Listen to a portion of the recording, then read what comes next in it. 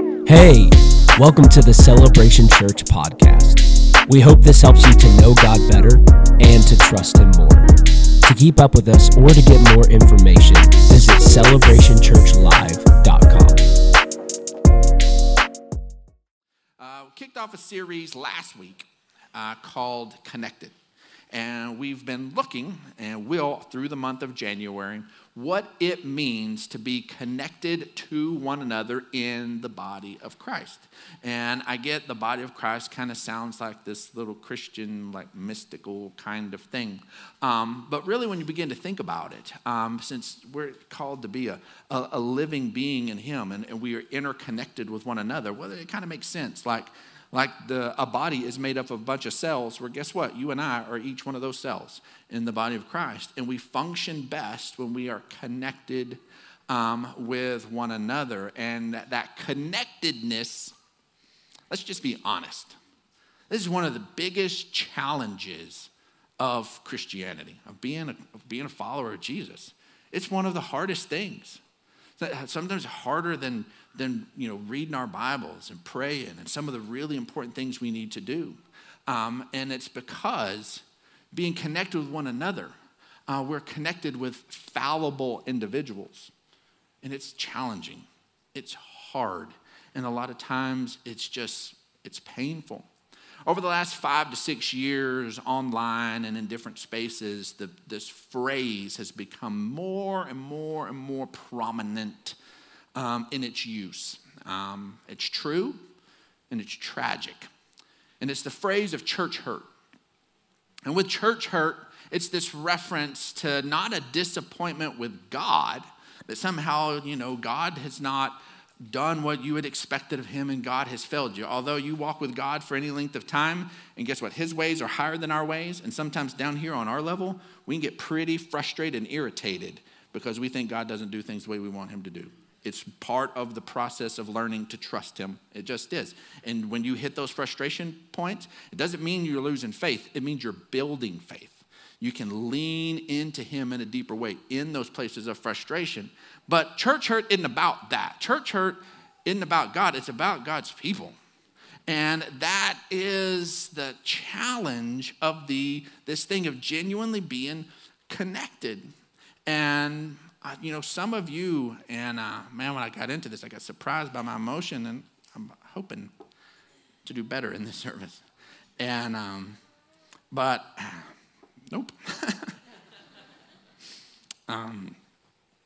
Some of you are here and you're very fresh back to church, and you had been out of church for a length of time. And the reason was church hurt. There were people, leaders, individuals who were less than Christ-like, and they hurt you, or hurt someone you love very deeply, and you pulled away from the body of Christ. You pulled away from church, and you came here. And as a pastor, I don't take that lightly. It is an honor to have you in the room again.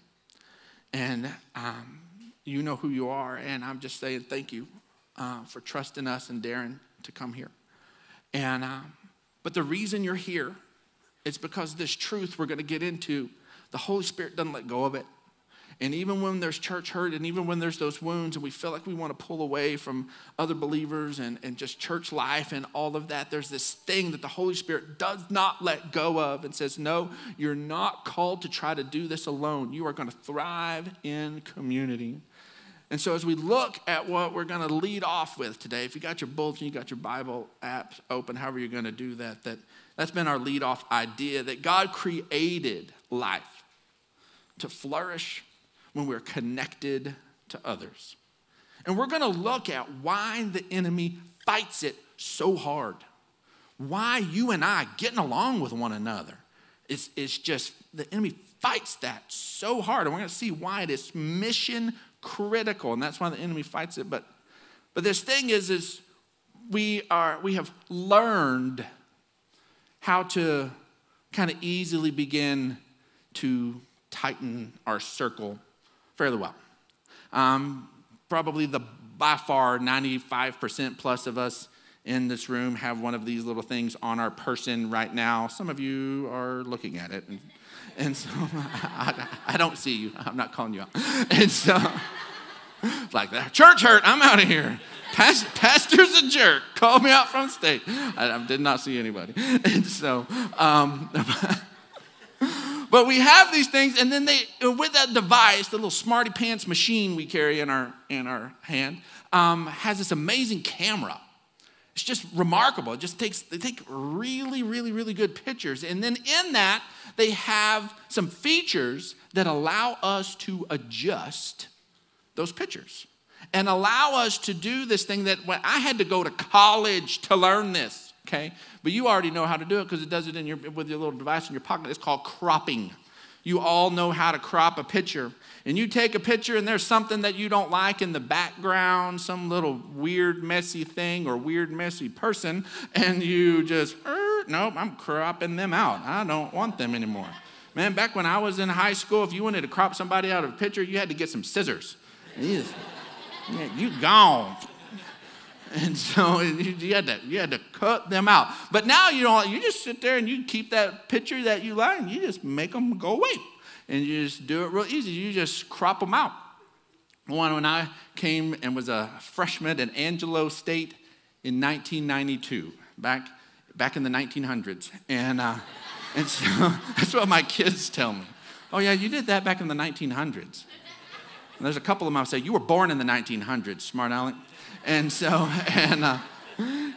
but yeah, I was, one of my degrees is in communications, and took a class in graphics layout and design, and sat in front of a computer with graphics software for the first time, and our professor is walking us through this and teaching us how to crop because, like I said, we had to do it with scissors. And so we were teaching us how to crop with this computer tool. And they weren't just teaching us how to remove something we didn't want. It was doing it from an artistic perspective. And everybody had on our screen, we had a silhouette of a cat. And so said, okay, she said, your assignment is to make this picture as small as possible, crop this cat down as small as possible where we can still see it's a cat. And of course, you can sit there and you could take it down, and then all of a sudden you make it and you just crop it down, and you just end up with a black box. And so the silhouette, you just have a black box. So it could be anything. That doesn't work. So you got to pull it out a little bit and put some of the lines, use some of the things that define it in there. And you could just crop out the tail. Well, the tail, it could be a monkey's tail. It could be all sorts of things. So no, you need a little more than that. And then you begin to look at it, and kind of all of us as students ended up focusing on the head. So we end up focusing on the head, and you try to just crop that cat ear, and can't quite tell that's just a cat. And we ended up all doing just the head. You get just the head, the little profile of a cat, and all of us go, that's a cat. And the truth is I think the body of Christ has kind of begun to do this.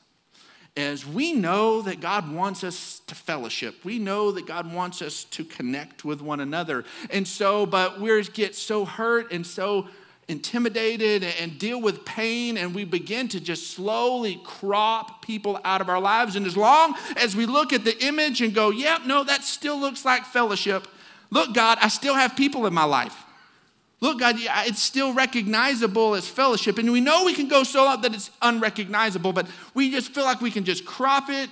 Oh, you're going to say that about me? Crop. Oh, you vote that way? Crop. Oh, that you don't like the way I worship? Crop. Oh, you interpret that scripture that way? Crop. And all of a sudden, we just go, you know what? I'm just going to fellowship, and I can have my connection with just these people and remove so many people that we're going to spend eternity with. Yep. And God's not called us to make our lives smaller and smaller and smaller. Our instinct is to reduce the hurt. Our instinct is to do that, but God's actually called us, that love calls us to make our lives bigger and bigger and bigger. That's what he has called us to do, and we get too good at cropping in. Let's look at Ephesians chapter 3, verse 16. It says, I pray that out of the glorious riches that he may strengthen you with power through his Spirit. Again, we're not going to have power outside of the Holy Spirit. Through his Spirit in your inner being, so that Christ may dwell in your hearts through faith. And I pray that you, being rooted and established in love, as we track the rest of this month together, we're going to see love is the baseline over and over and over again. May be rooted and established in love, may have power together. May have power together with all the Lord's holy people to grasp how wide and how long and high and deep is the love of Christ, and to know this love that surpasses knowledge, that you may be filled to the measure of all the fullness of God.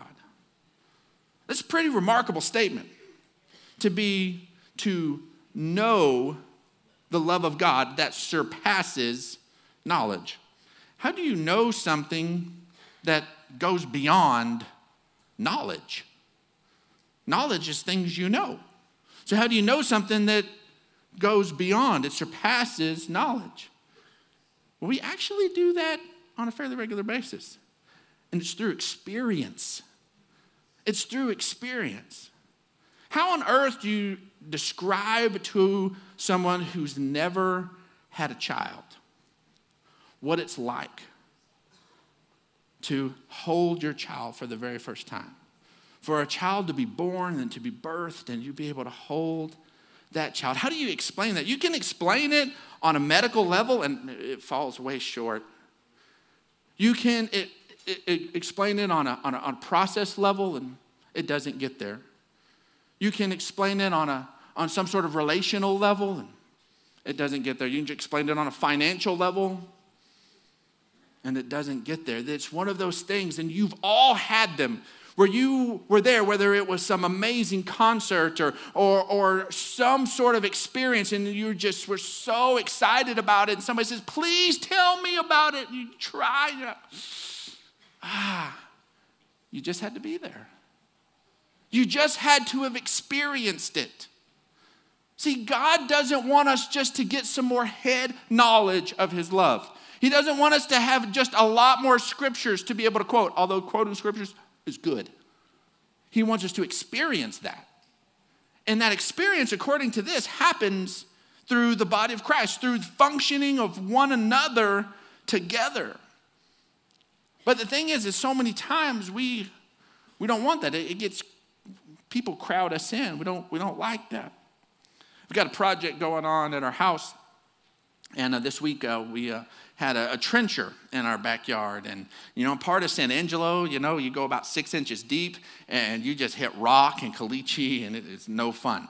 And but thankfully where we live, you can apparently go at least 4.5 feet deep and it's just wonderful dirt. And you just have feet and feet and feet of dirt. And this trencher was there and just trenching all this up and stirring up all this dirt. And I may be weird, but I love the smell of fresh turned dirt. I just love the way it smells. Now, I'm no old farmer. I don't raise my own vegetables. I don't even like vegetables. And so I don't have some sort of connection to that of why I would like the smell of freshly turned earth.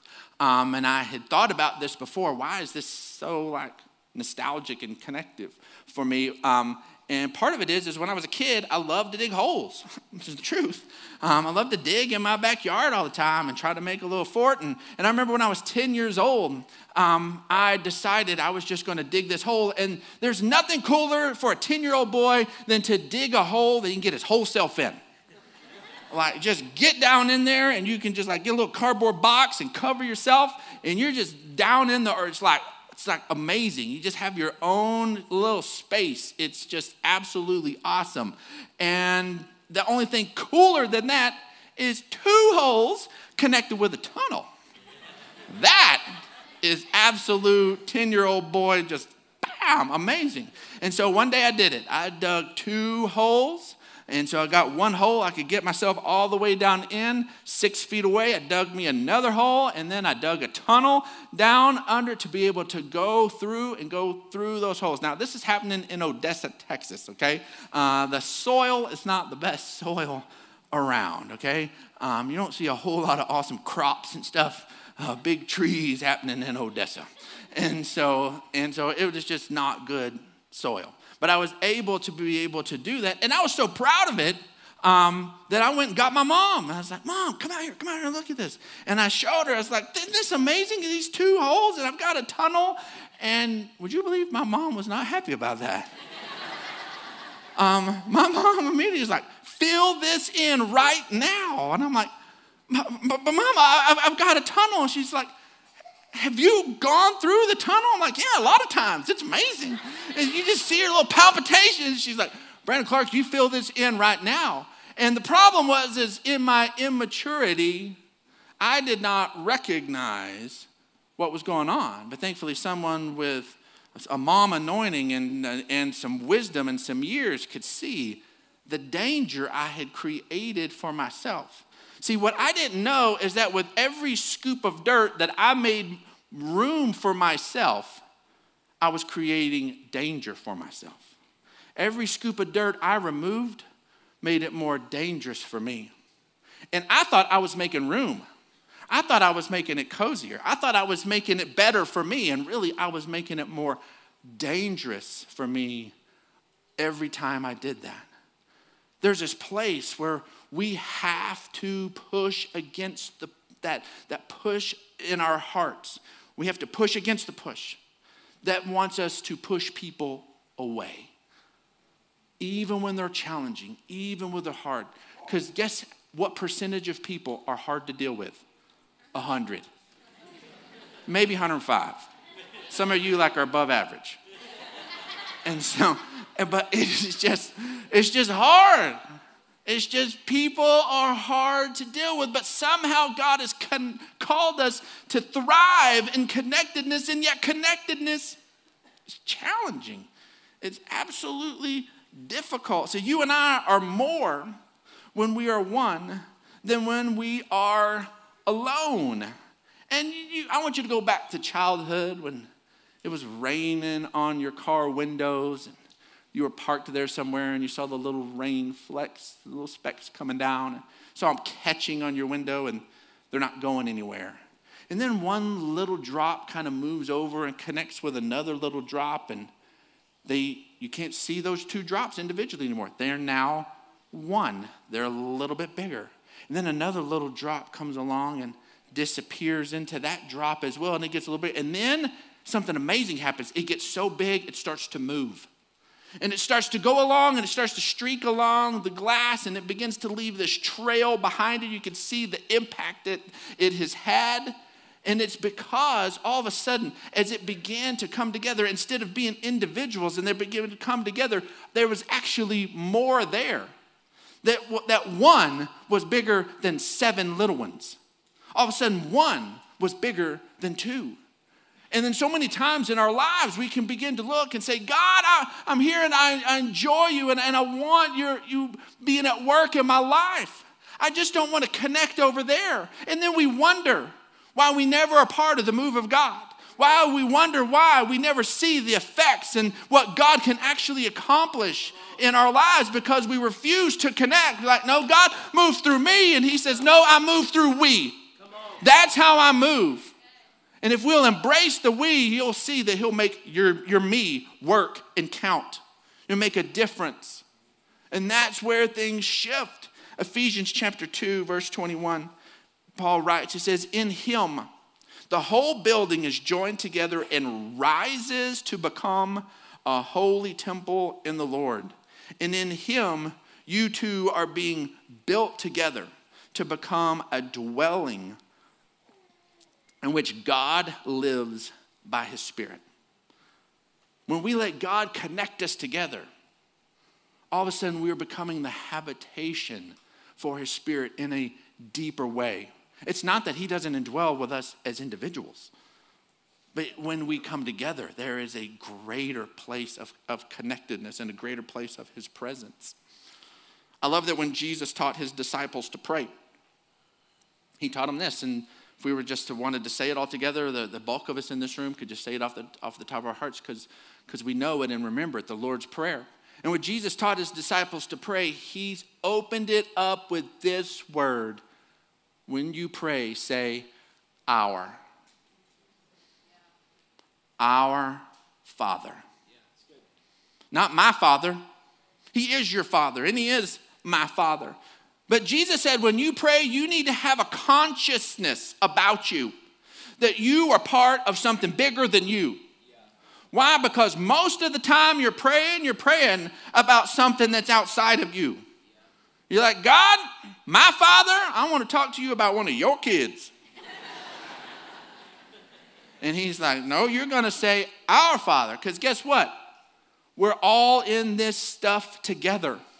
And He's like, when you pray, you open it up. Our Father who is in heaven, praise be your name. Jesus made sure this idea of connectedness was weaved into every part of how we grow in our relationship with God. Let's look at Matthew chapter 18 and verse 20. And here Jesus is again teaching His disciples. He says, again, truly I tell you that if two of you on earth agree about anything they ask for, it will be done for them by my Father in heaven. Here's this place of prayer of agreement. This is why we have prayer partners come forward for prayer. Because maybe you're here and you don't know anybody who would pray with you. You don't know anybody who would take it seriously that God might do something in your life. But guess what? You don't have to know the people who are up here. Just know they're going to agree with you. They believe God wants to move. They believe that God is real and God is what change things in our lives. And you can come up here and you can follow this scripture where two or more being able to pray and touch and ask and believe God. You can walk in obedience to that space just with coming up here and being a part with the prayer teams. But hopefully you have somebody in your life. Hopefully it's a best friend. Hopefully it's a spouse. Hopefully it's a family member who you can go to and pray through things together. But there's this place where even in this idea that we're praying to God, our Father in heaven, there a lot of times with the big issues of life, we need to be including that with others. That's why we give you an opportunity to fill out prayer requests for our prayer team. So you're not praying through that space alone. But that's not where it stops. And here in verse 20, Jesus continues to say, He said, for where two or three are gathered, they're connected, they're seeing one another, are gathered in my name, there I am with them. Now He's everywhere, okay? We know God's omnipresent. But there is a special presence when God's people gather. Now this is worded really funny, and it kind of seems like, is Jesus like just kind of figuring this out as He's talking? He says, where two or three. What's up with this? Why is Jesus doing this? Is it, two is good sometimes, but sometimes y'all need a third because y'all are kind of wimpy Christians and y'all need to get some extra help. And so if two of you are solid, you're okay. But some of you are kind of weak. And no, that's not remotely it is at all. The prior thing says two are praying together. Okay, but here this idea of gathering and connectiveness says we're two or three. So I talked to my pastor years ago about this, and he said, okay, Brandon, we're just going to let the scripture interpret scripture. And we know that it's not arbitrary. It's not two or three. God's like, okay, yeah, two's not. I'm not doing twos today, just threes today. And so he's like, it's not arbitrary.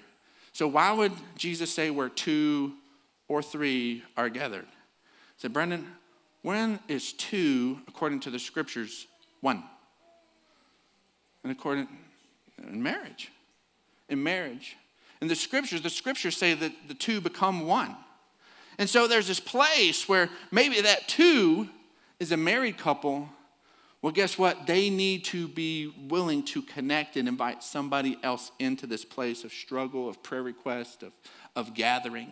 Because the tendency can be, say, no, honey, we don't need anybody else. It's you and I, and we'll pray together with God, and it's okay. We can just do church just like this.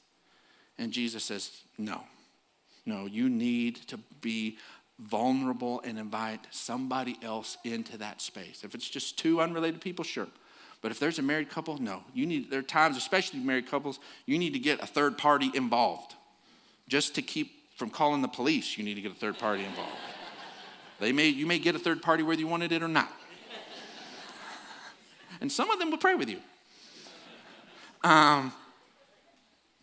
But it is so incredibly vital. See, when Jesus prayed for you and I, he prayed that we would be one. We're going to look at John chapter 17, and this is an absolutely incredible moment because Jesus has been praying. It's his longest prayer that's recorded here in John 17. And he's prayed for his disciples. He's prayed for things. And now he's about to pray for us.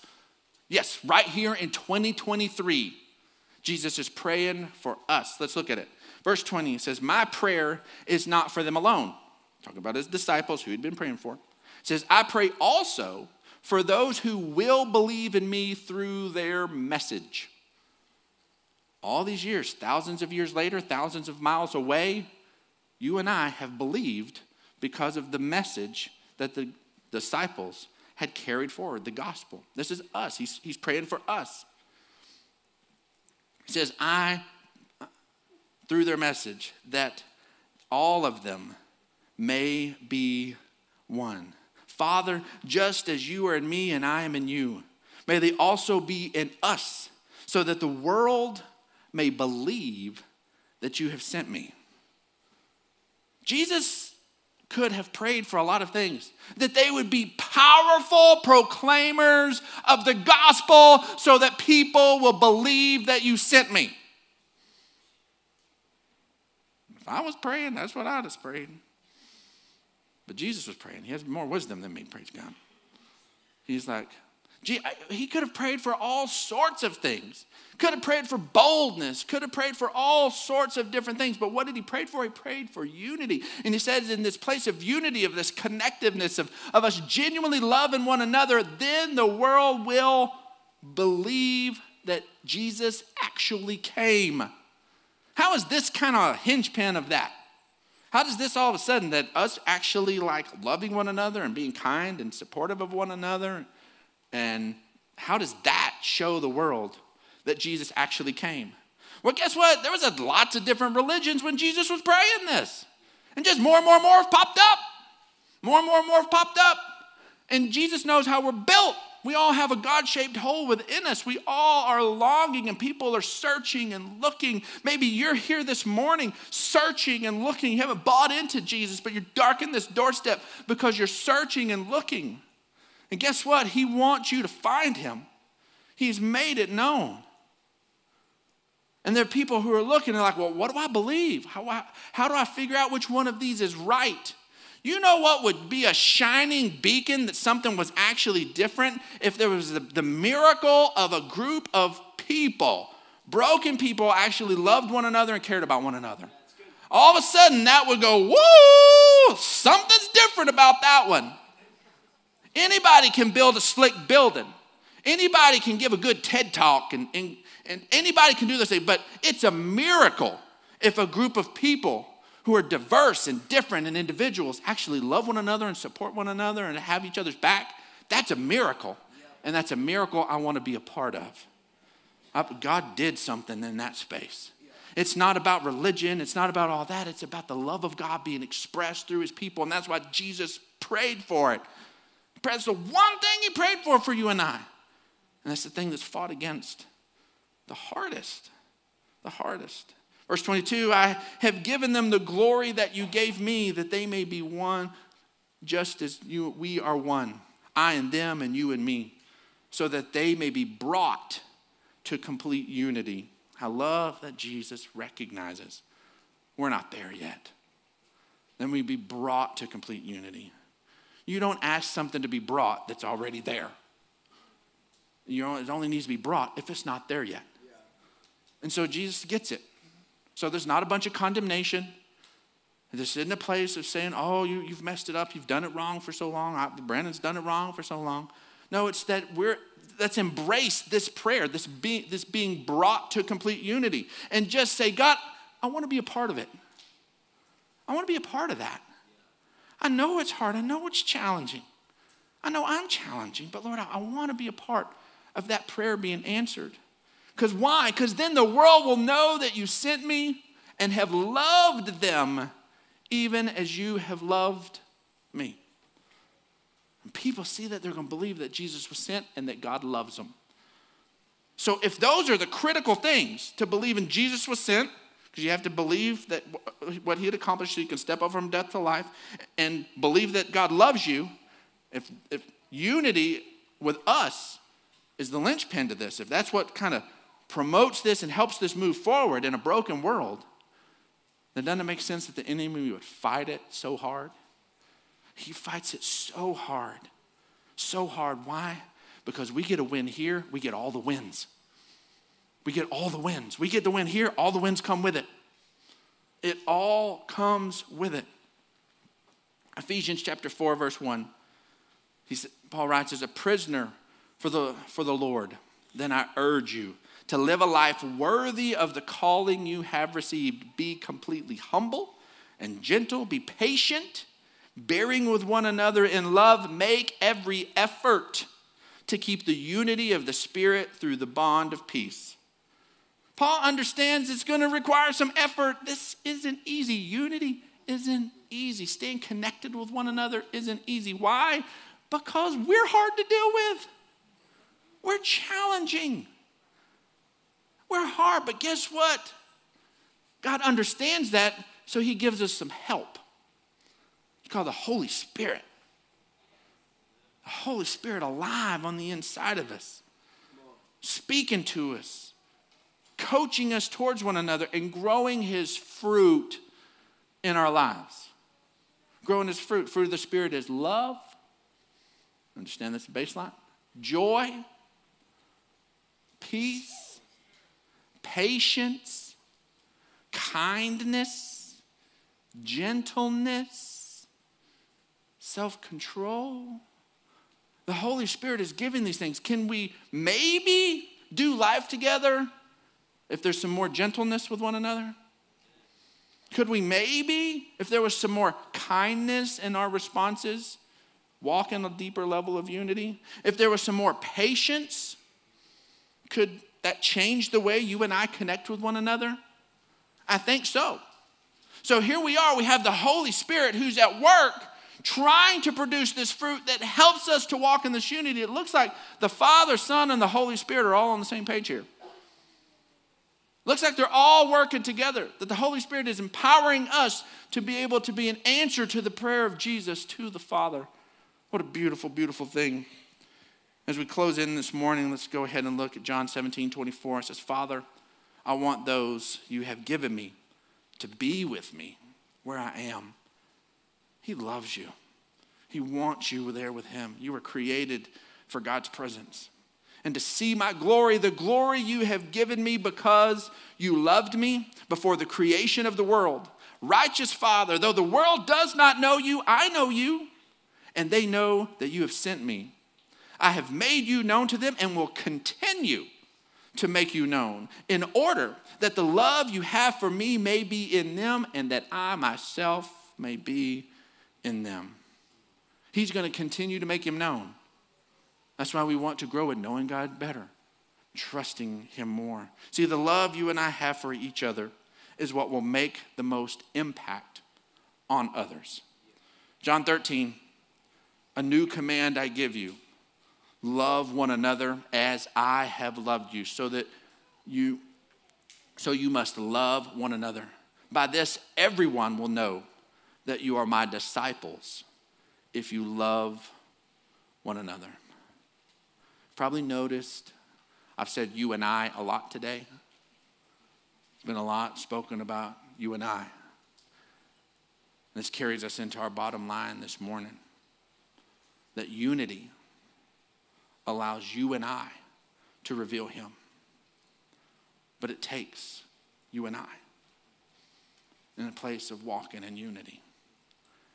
And it begins with us all being on the same page, that God was in Christ reconciling the world, reconciling you to himself, that he's done the work and you get the benefit. Thank you for listening to this message from Celebration Church. You can keep up with all that God is doing here at Celebration by following us on Facebook and Instagram.